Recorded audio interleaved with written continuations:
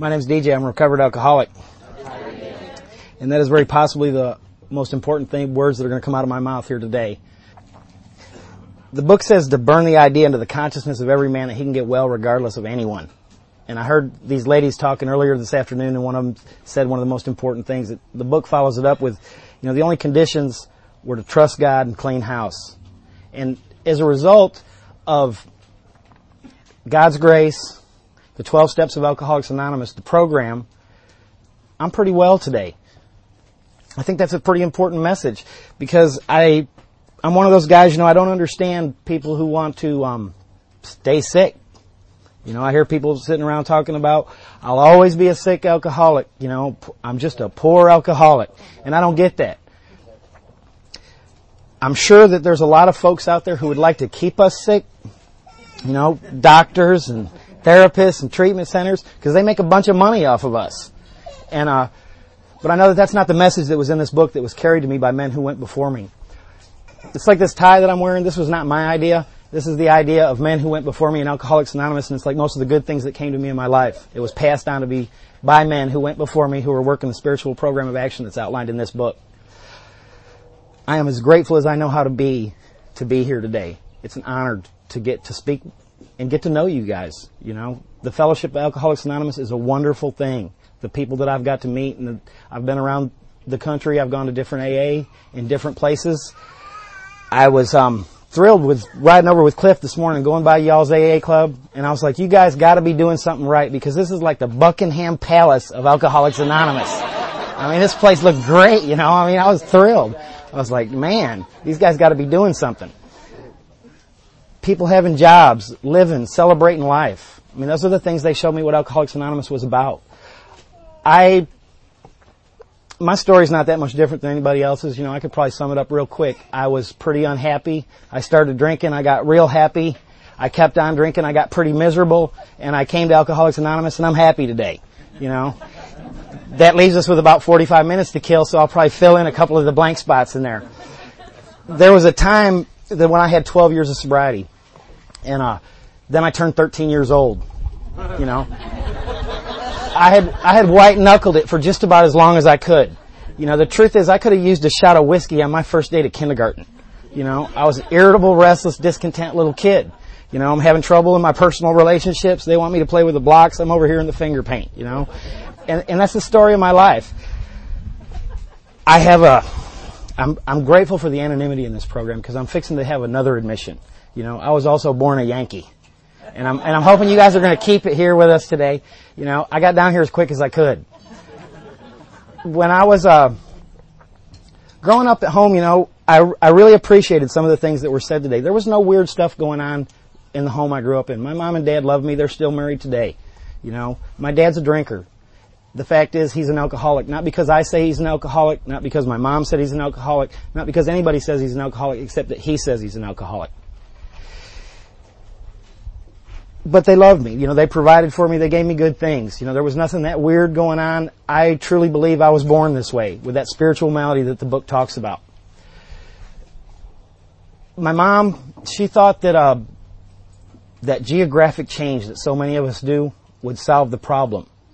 And so when I was about 13 years old, they packed all our belongings in a truck, and they had a neighbor that built houses in Harlingen, Texas. And I grew up in upstate New York, which is, it's kind of like out here. I grew up in the boonies. Everybody thinks New York State's one big city. Well, I got to tell you, they got some hillbillies up there, I said that when I started, my last name's Shea, and I come from Irish stock, and they like to drink whiskey. When I moved to Texas, we moved to Rio Hondo, Texas. I don't know if any of y'all know where that's at. It's down in the valley, about as far south as you can get. I was quite confident that they had passed the United States border somewhere around San Antonio, but they kept on going. And when I got down to Rio Hondo, I was 13 years old. I am thinking, I just don't fit in down here. I wasn't fitting in real well where I was at. And when they moved me down there, I'm thinking I really don't fit in now. And I'm pretty uncomfortable. It took me about 2 weeks to seek out some guys who looked like they were having fun. They were smoking cigarettes over behind the schoolhouse, and I kind of gravitated toward these kind of guys, And it wasn't too long after that I took my first drink. I was out in a little reservoir out there outside of Rio Hondo, Texas. I'm feeling pretty uncomfortable. I'm trying to fit in. My life, to me, seems like it's a wreck. My parents are moving down here. They've moved me away from the things. I'm scared is what it boils down to. And the book sums it up so well on page 52. It says, we were unhappy. And that was where I was at. And we're sitting out there in this reservoir, and first time I ever took a drink. And they were smoking a little bit of weed. And I don't know if it was the weed or the alcohol or what exactly was going on, but it happened for me. And I know that a lot of people in this room probably know exactly what I mean when it happened. Everything just kind of went, I had a spiritual experience. That's what it felt like to me. I started to experience the 12 promises. I wasn't having trouble in my personal relationships. I'm bonding with close personal friends, in a matter of moments, because that's what alcohol does for me. It changes my perception of reality, I drink alcohol because I like the effect produced by it. That's what the big book says. And that was my experience. I don't believe that I caught this thing off a toilet seat, that I got it from the kids I hung out with. I don't think I got it from any of those rock and roll records. Not even the Black Sabbath. No way. I was born this way. The book says our alcoholic life seemed the only normal one. It doesn't say drinking seemed the only normal thing. It's talking about being alcoholic. I truly believe the message in this book is very clear that alcohol is not the problem. I've heard these terms about drugs of choice. My sponsor says something, and I can relate to that. My drug of choice is Excedrin. I can take 2 of them and put the bottle away. That's what drug of choice means to me. The reason I came to Alcoholics Anonymous, how I got here, was because I had lost the power to choose in whether I would drink or not. It's really that simple. Because if I was one of those guys who could put the plug in the jug and just stop drinking, I would put the plug in the jug and just stop drinking. I'd be with Nancy Reagan's Merry Band of Men. Just say no. But the truth is, my experience is, I'm the guy who drinks no matter what. Whatever consequences were coming down my way, those consequences were never able to stop me. As a result of Alcoholics Anonymous and working these 12 steps, see, because what the 12 steps did for me was they created a circumstance in my life and put me in a position where God could touch me. Because that was what I was missing in my whole life. I know that I heard that lady say that, and I've been around Alcoholics Anonymous long enough to know that some people do have a problem with God. And I've heard the old timers say, that that's okay. If God chases you out, alcohol will bring you back. It's just the truth. It says on the first page of We Agnostics that you may be suffering from an illness that only a spiritual experience will conquer. In other words, that's all we got to offer here in Alcoholics Anonymous, is a way of life that's going to create a spiritual experience. I started getting in trouble around alcohol pretty quickly. I didn't know what blackout drinking was. I thought starting drinking in one place and ending drinking, puking in somebody's toilet somewhere else was Friday night. I never thought about that as being blackout drinking.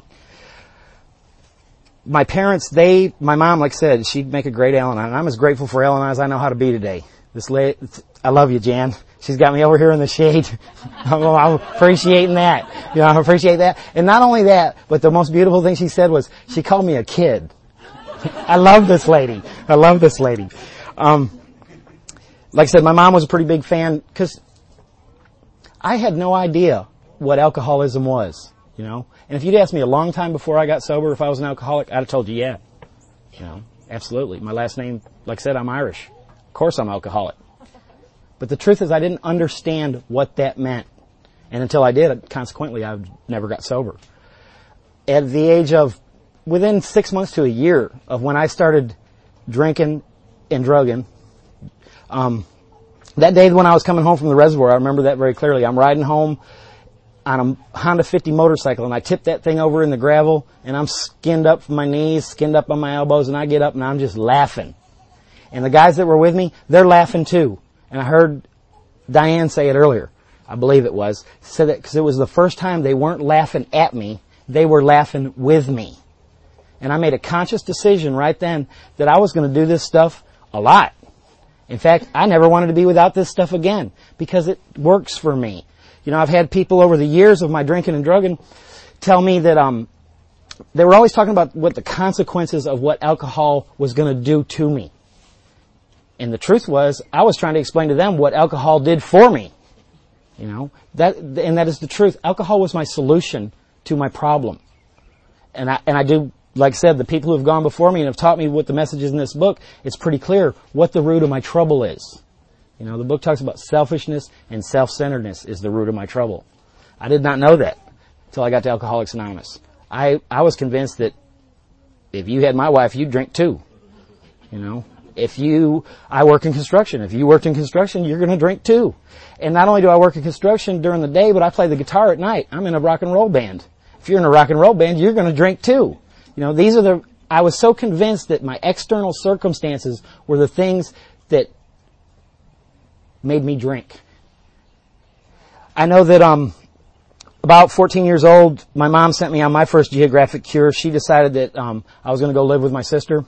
And I'm thinking this is not too cool at the time because I'm just now starting to fit in with these guys. I got a new way of life started. But I decided that I'd go along with it. The only problem was my sister lived in Hawaii. And so I learned to smoke better pot quick. And I know this is Alcoholics Anonymous, and I truly believe in singleness of purpose. I will try to keep my talking around other things as how they related to my alcoholism. Because I started changing the way I felt with alcohol, and alcohol was the last thing I used to change the way I feel before I got in the program, and I learned that the only thing that was going to change the way I felt and make my life better was God. And that's what they taught me. I go over to Hawaii, and I'm over there, and my brother-in-law, he lives on a military base, and he's an MP. He's been married for a year. I've known my brother-in-law since I was 10 years old. Him and my sister are high school sweethearts. They were kind enough to bring me into their home. I get over there. Like I said, he's a military policeman on the base, and I start getting in trouble almost instantly. You guys ever see those old-fashioned Coke machines where you could open the little door and pull the Cokes out of them? Well, down there in the bowling alley on the base, they had one where you could pull beers out of there. I developed a strong affinity for bowling quick. I got a place where I could get my supply, and I just started doing things. The book talks about we're a tornado roaring through the lives of other people, and that is the truth. That was the root of my trouble. When I got to make amends to my brother and sister, I'm sitting down over dinner, and I'm making amends to those people about what I had done when I was 15 years old. And one of the most surprising things about it was they felt bad because they thought they had let me down. And that's the way we affect the Al-Anon, the other people in our lives. They're feeling like they had let their little brother down. They didn't know what they had done wrong. And that's, my story is full of that. That's how I inflict myself on other people in my natural state. About the time I'd been there for about a year and a half, they were done. They sent me back home to Harlingen, Texas, which was a little bit closer to the United States, about 6 miles. And when I got there, I was to fall in love with one of the most wonderful women I've known in my life. One of them. She was a nice girl. We were high school sweethearts. I captured her as my hostage right then. I spent the next 20 years of my life inflicting myself on this woman. If you'd asked me before I got sober how much I loved her, I'd have told you. Because I really believed that in my heart that I did. What I learned in Alcoholics Anonymous is I didn't know what that word meant. In Alcoholics Anonymous, I learned that love is an action. That there's things that I must do, that gratitude's an action. I thought my feelings were incredibly important before I got to Alcoholics Anonymous. I thought that what I felt and what I believed and what I thought was who I am. And what I've learned by working this program with a sponsor, I've had a sponsor since the first day I came to Alcoholics Anonymous, is that the world perceives me as what I do. And they see what I do as who I am. And when I had to get honest with myself and look back over that hurt. I was able to see the truth about my life and what I had done to other people. I truly wanted to change. I could sit here and tell you a bunch of good stories about crazy stuff that happened to me, and there was a lot of it. I believe that God was with me the entire time. If I got what I deserved, I'd be in prison today, or I'd be dead, one of the two. That's the lot of alcoholism. But God saw fit to to bring me to Alcoholics Anonymous farther down the road. I think probably two of the most important events of my particular story that ties into what Alcoholics Anonymous is about is in the home life I grew up in, my mom and dad never talked about God. God wasn't good, God wasn't bad. Just wasn't ever talked about. And as a result, I grew up thinking when I found out Santa Claus wasn't true, and they were fibbing to me about that one, I just kind of put God right over there in that category with Santa Claus, you know? And that was just, I don't think there was really even a conscious thought of that. It just almost happened automatically at that same period of time. I think I asked for something, God, if you're real, prove it. You know, that kind of attitude. I'm probably about 5 or 6 years old, and it didn't happen, so I'm like, okay. And it's done. Didn't believe in God at all. I got married at 19 years old. And at 20 years old, a friend of mine that I went to high school with, she was killed by a drunk driver. And my wife wanted me to go with her to the funeral. The only funeral I had ever been to in my life was my grandfather's. I was about 6 or 7 years old. It was a bad experience. I did not want to go. But because she's my wife, and I'm thinking she's my new wife, I'm supposed to be responsible, I'm going to go with her. And I'm sitting in this church where they're having an open casket funeral, and another girl that I went to high school with stepped up to that casket and she sang Amazing Grace. And what I remember very clearly was everybody in that room was crying except me. You know, I'm sitting there being uncomfortable, thinking, I don't want to be here. I don't get this. They're talking about God and all this thing. Because my thoughts are that God is an idea for people who are afraid of death. You know, if I have any concept of God, that's basically where my thoughts are going with this. And when that girl stood up to that casket and sang Amazing Grace, I had a revelation. I mean, I've had spiritual experiences previous to Alcoholics Anonymous. Not vital enough to bring about recovery, but from that moment forward, I knew that there was a power greater than myself. I knew it, and I've known it all my life ever since that day. I've never doubted the power of that moment. Now, it didn't have anything to do with getting me sober. The thought of getting sober never even occurred to me.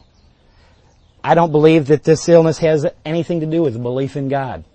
You know, you can believe all you want to, and you can pray all you want to. I prayed before I got to Alcoholics Anonymous, and I believed. 7 years later, I was sitting in a church again at another girl that my wife went to high school with. And I was sitting in that church, and for the first time I picked up the New Testament. And I read it.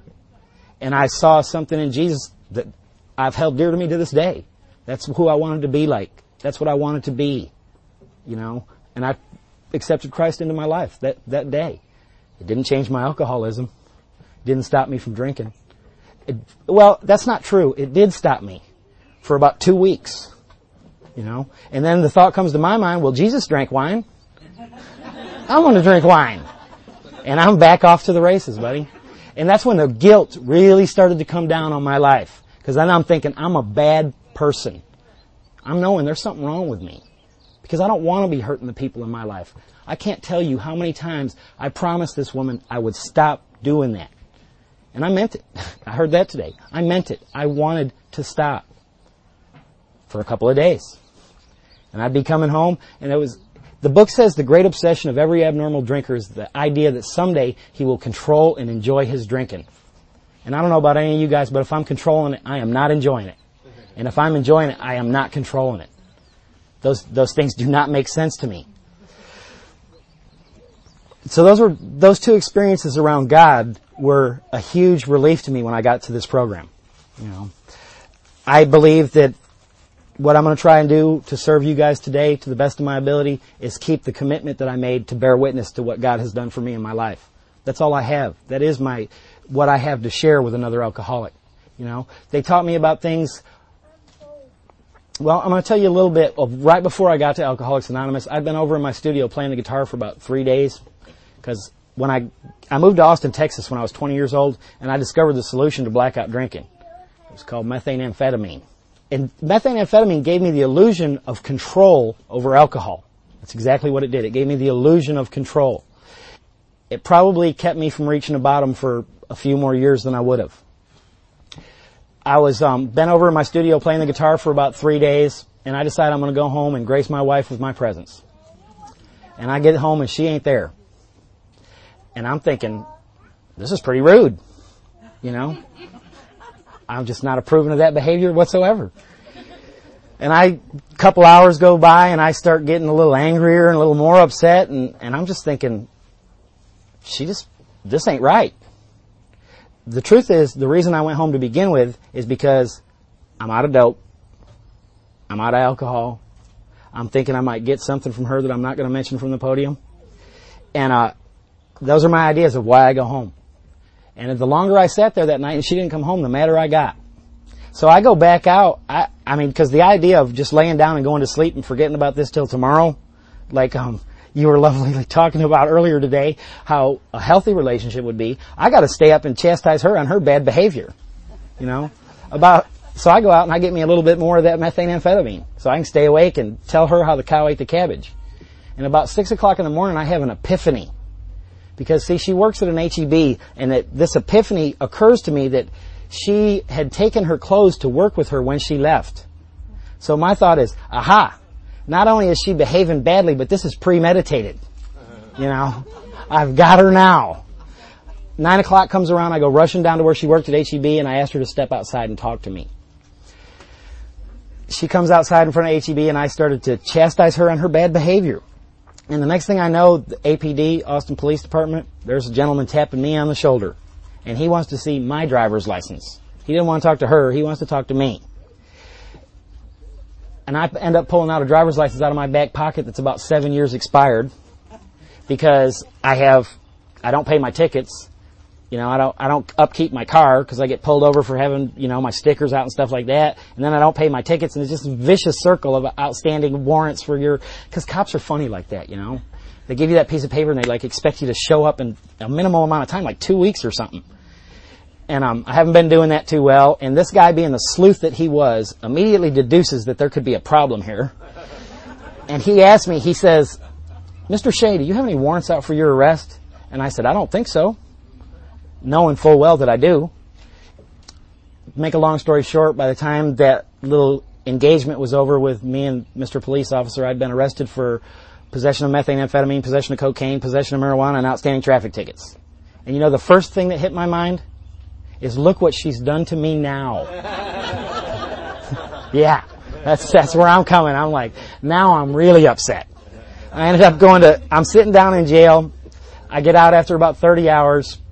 And I've gone and hired me a criminal defense attorney. First time I've ever had to do that before. But now I'm having that lovely experience. And I told him the same story I'm telling you guys. And he looked at me and he said, "Mr. Shea," he goes, "do you have a problem?" Drug problem, right? And I said, "Yeah, I got a problem. I consider 2 felony counts of controlled substance a problem." And he was kind enough and wise enough and had seen enough. He said, "No, what I'm asking you is, do you think you have a substance problem?" And for some reason, I don't know why the words came out of my mouth, yeah, I think I do. See, because I thought if there was one thing I wouldn't have wanted to be in the world is an alcoholic. Because like I said, my dad was a drinker. He went to AA. If I had any ideas about AA, it was that it didn't work. Because my dad went and he still drank. And I did not, being a drug addict didn't seem as scary to me, you know. I mean, I grew up in the 70s and Nancy Reagan hadn't come along yet, and that's just what people were doing back then. So it didn't seem like there was a stigma attached to it like there was an alcoholic, you know. And so I'm going over there. I got assigned to Travis County Short Program. And I don't know what any of you guys know what that is. It's a drug diversionary program. And one of the things I like to talk about at this point is in the original 100, if you go back in the archives and stuff, I mean, we're talking the original 10. Alcoholic number 5 was court ordered. You guys might want to keep that in your hearts when you see guys come in with those little cards to be signed, you know. Ebby was taken out of a courtroom and went and carried the message to Bill. I mean, this stuff's been going on as long as Alcoholics Anonymous has been going on. That is the truth. I got brought to this program originally. God used a power greater than myself, the state of Texas. Texas has decided, DJ, it's time to sober up. And this short program deal, see, they got a pretty fair deal there. They say, if you can stay sober for 1 year, we will expunge the crimes against you. And I'm thinking, this sounds like a pretty fair deal. Sign me up, right? Because drugs are bad. And the next thing I know, they got this little fine print down there, and this is where the story ties into alcoholism. It says, "and no alcohol." And I thought that was pretty drastic, because you see, I need to drink. And I'm thinking, I'm 35 years old. You've arrested me for these charges over here and all this stuff, but what is this about not drinking, guys? You know? I'm just not digging it at all. The thing is, this drug diversionary program is run entirely by recovered alcoholics and addicts, right all the way up through from the intake to the judge. And what does that mean, you might ask? Well, what that means is you ain't going to BS these people. You know, I mean, they knew me before I knew me. And they said, well, DJ, this is the way it is. If you want in here, you want the crime expunged, you got to sign on the dotted line, and no alcohol. That's what it means. And I'm like, okay, I can outsmart these folks. You know, I'll stop doing the other stuff, but I'll just drink, and I mean, they're not going to follow me around, right? But they got some requirements. They want me to go to 3 of those A&A meetings a week. And they want me to go to 2 groups a week, and they want me to go to intensive outpatient, and they want me to random urinalysis twice a week. Stuff like that, you know. I'm thinking, this is a lot of stuff. And by the way, they got a little line down there in the bottom that says, if I cannot stay sober for 1 year, please lock me up. And I sign this piece of paper. I don't go to any of those A&A meetings. I don't go to those 2 groups. I ended up in an intensive outpatient about 3 days late. And it was the first time I'd ever heard that term. This lady, my first experience walking into the rooms of recovery. I walked in there and this lady walks up to me and she goes, hi, my name's Pam. What's your drug of choice? And I looked at her in the eye and I said, what do you got? You know, I thought she was talking about getting loaded. I'm like, this outpatient might not be bad. They're getting us all together in one spot. You know, she got a little bit frustrated and she's like trying to explain to me what this thing's about. And she goes, no, she goes, what do you like to do? You know, I'm like, I ain't a choosy guy. Because that's the truth. I'll do whatever it takes to change the way I feel inside. Alcohol does something for me more effectively than anything else. But if I don't have it, I'll do whatever it takes to change the way I feel. That's just me. Finally, she's getting a little bit upset at this point, and she asked me if you could do anything at all. What is it that you want to do? And I was like, I'd like to go out in my truck and finish off that half a beer I was drinking on the way here. And she turned out to be my case manager. You know, and she said, buddy, you need to come sit right next to me. And I was talking to some people earlier today, and the big book says we think treatment would be wise. You know, Bill Wilson got sober in a treatment center. I think a treatment center is a really kind word for a nut house, personally. You know, it's, you know, cut down to the chase, you know, they sent me to the booby hatch. I couldn't get a sobriety date on the outside. Because like I said, I'm facing the consequences of going to prison. And the book says, given a sufficiently strong reason, ill health, falling in love, perhaps a relationship with Bubba in the future, would be a good enough reason for me to stop drinking. You know? And this does not even slow me down. You know? That's why I don't get to put the plug in the jug thing. I wish if I could do that, I never would have showed up at the doors of Alcoholics Anonymous. Because I'm not a retarded child. I got an idea that this ain't going to look good when I go talk to the judge. You know, I know that bad things are happening in my life. My wife is leaving me. My job is trash. I'm looking at going to prison, guys, you know, and I just don't think I'd do well in there. I don't know. I got a sneaking suspicion that my life is not on an upswing here. But I'm unable to stop drinking. I'm unable to manage the decision to stay stopped.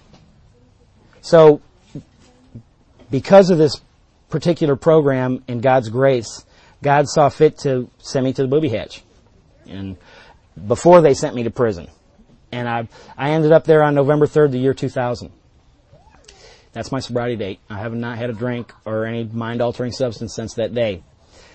I walked into that place. I got to tell you, coming from playing music background, I mean, I just figured that's where old rock and rollers end up, you know. Eventually we all end up going to rehab.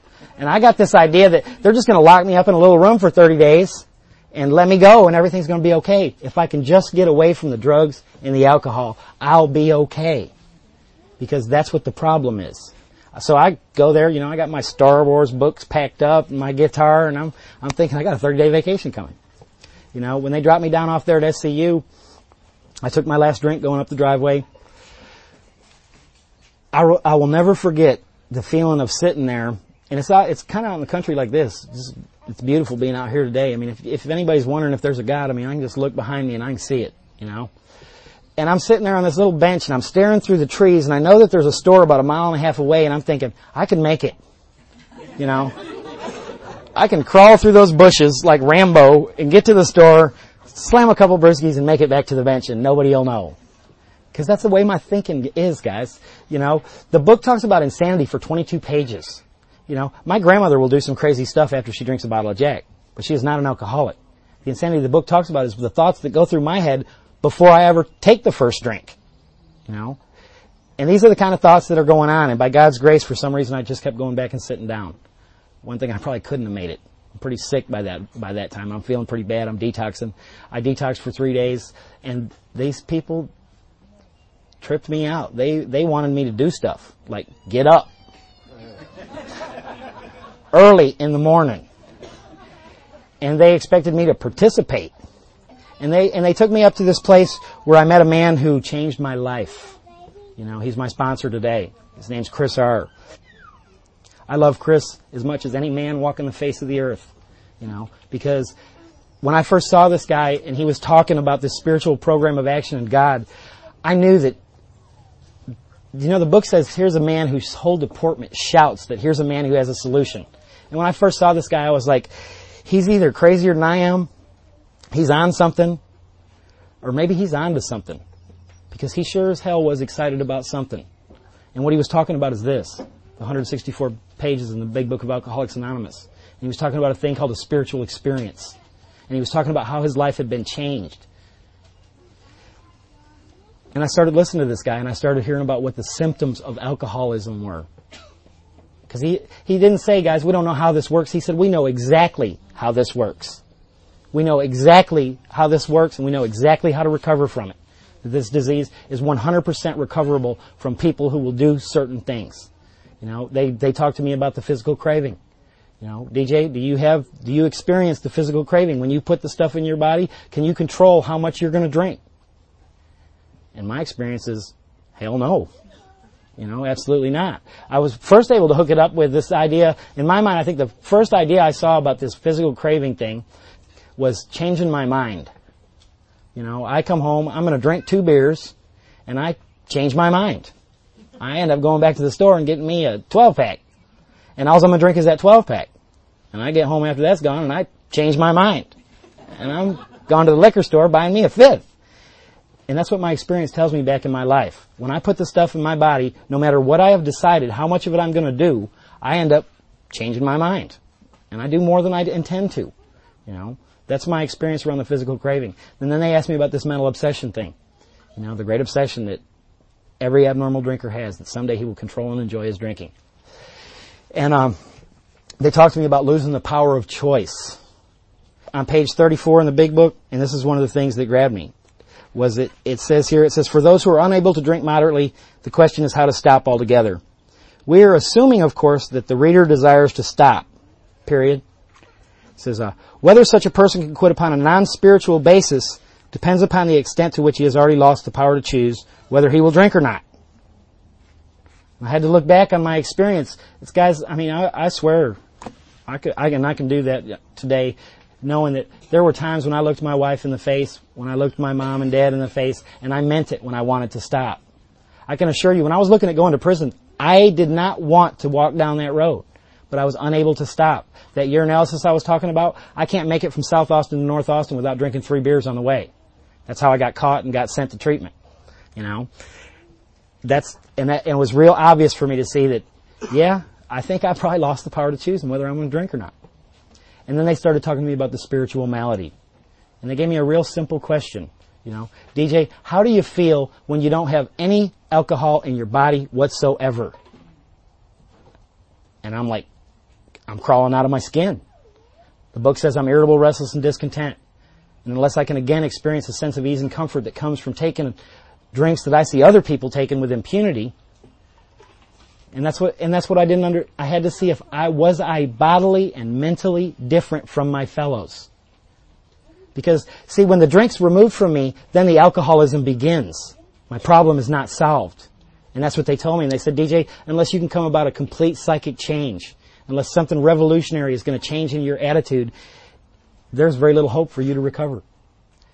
And I, on that day when that sank through to me, and I was able to understand what having alcoholism meant, I was given the gift. God gave me the gift of desperation. It's exactly what it was. Because I knew I was a walking bomb. It wasn't a matter of if I was going to drink again, it was a matter of when. And I didn't know how big the explosion would be. And see, then I became real willing to look at those other 11 steps. When I understood the 3 symptoms of what it was, and they also, by the way, they said, by the way, that information will do you absolutely no good whatsoever. And then they took me to step 2, the insanity. What kind of thoughts go through your head that precede the drink? You're going to have a power greater than yourself, DJ. And like I said, I didn't have a big problem with God. I knew that God was there. When I got to step 3, I stayed there and listened to Chris for 28 days, 26 days, whatever it was I was in treatment. You know, I wasn't one of those guys that started working the steps in treatment. I stayed there and I listened to the message and understood what alcoholism was, which was more to me than an admission of saying I was an alcoholic. Because I'd have said that years before I got sober. But as soon as I understood what it was, I became willing to go to any lengths. Because I saw what was on the line at that point. The day I got out of treatment, I was straight in Alcoholics Anonymous. And got me a sponsor. He asked me about the questions about what the first step, second step were. I was able to explain to him. And he said, that's great. He goes, what about the third step? And I said, I don't know what it is. I ain't got a clue how to do it. He sat down with me and read this book up to page 63. Told me to get down on my knees in the morning and say this prayer. And that's what I did. So I was talking with Bob before this meeting started that that's when I started to get well. When I finally just started saying yes. You know, I didn't ask questions anymore. There were people there offering me solutions and I just said, okay. Because I realized, see, they taught me things like this, that I'm here to work the program of Alcoholics Anonymous. You know, they said, DJ, we don't want to hear about your program, because that's what got you here. You know, they said there's only one program, and it's right there in that book. And this is what we did to get well. And I was like, okay. You know, when they put it real clear for me like that, they didn't give me much wiggle room. You know, I'm very fortunate.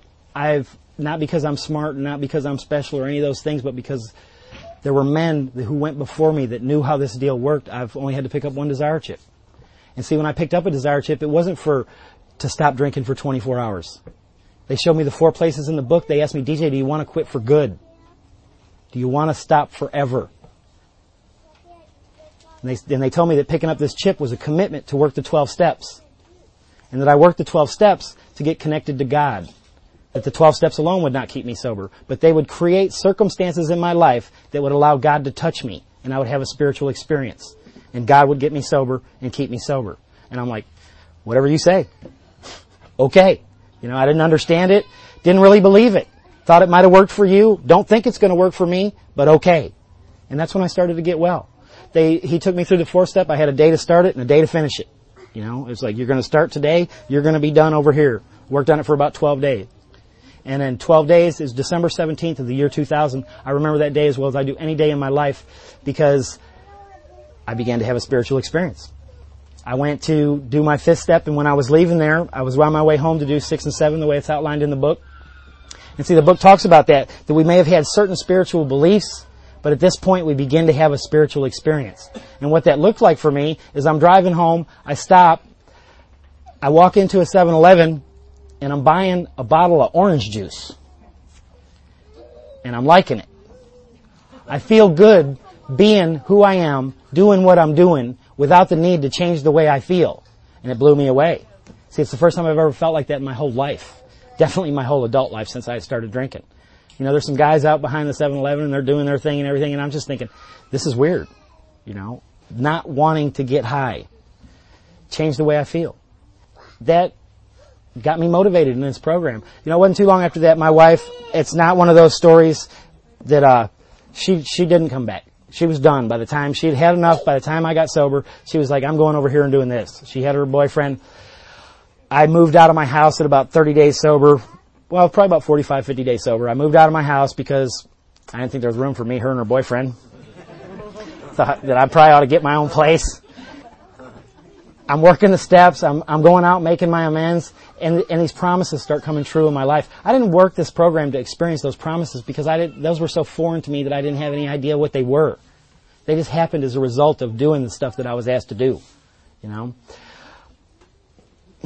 At probably about 90 days sober, I end up breaking my leg. I can't work. So I'm going to lose my new little house. I'm thinking I got some problems here, you know. I got some problems. And one of the things I am so grateful for the men that mentored me in this program, and it was talked about earlier today, is they taught me, DJ, you don't go to Alcoholics Anonymous to get something. You go to Alcoholics Anonymous to give something. You go to AA to get something, and what you're going to get is sick. So I'm thinking I got some problems. If men weren't there to mentor me and tell me how this thing works, I'd have gone in that meeting sharing about my problems. Because I got something. Things are going bad for me. I'm losing my house. In fact, it's on the day that I'm going to be evicted. I remember walking into Alcoholics Anonymous. The meeting's 10 minutes late. Nobody's there to chair it. I'm thinking, I want to share about the problem of my day, but I got these guys in the back of my head telling me I'm here to give something. I got up there. I chaired that meeting, picked out a topic out of the big book of Alcoholics Anonymous. I'm doing what I'm supposed to be doing. I'm going to leave my problem outside, like they said. And after the meeting, this guy come up to me, and he asked me if I would sponsor him. And I'm like, well, let's go back in the 12-step room and talk about it. And he gets back there, and I start asking him some questions that were asked to me about sponsorship. And he goes, but first off, I got to tell you, I got a really big problem. He goes, I got arrested, I'm in trouble with the law, and I'm fixing to go into treatment tomorrow, and I need somebody to watch my house for 90 days. And see, guys, and it's stuff like that rocketed me into this fourth dimension of existence that I never dreamed existed. Because what happened was, and I realized when I became willing to submit to God and serve you guys, that God's going to solve my problem. It says on page 45, it says, God will solve my problem. It doesn't say, God's going to help me solve my problem. It says, God will solve my problem. But I had to be taken through these steps rapidly and get brought to a point where they immediately had me working with others. I'm grateful that I got into a club where they didn't say, no, you got to be sober for a year before you can work with other alcoholics. As soon as I was done working the steps, they pointed me out and they said, go get that guy.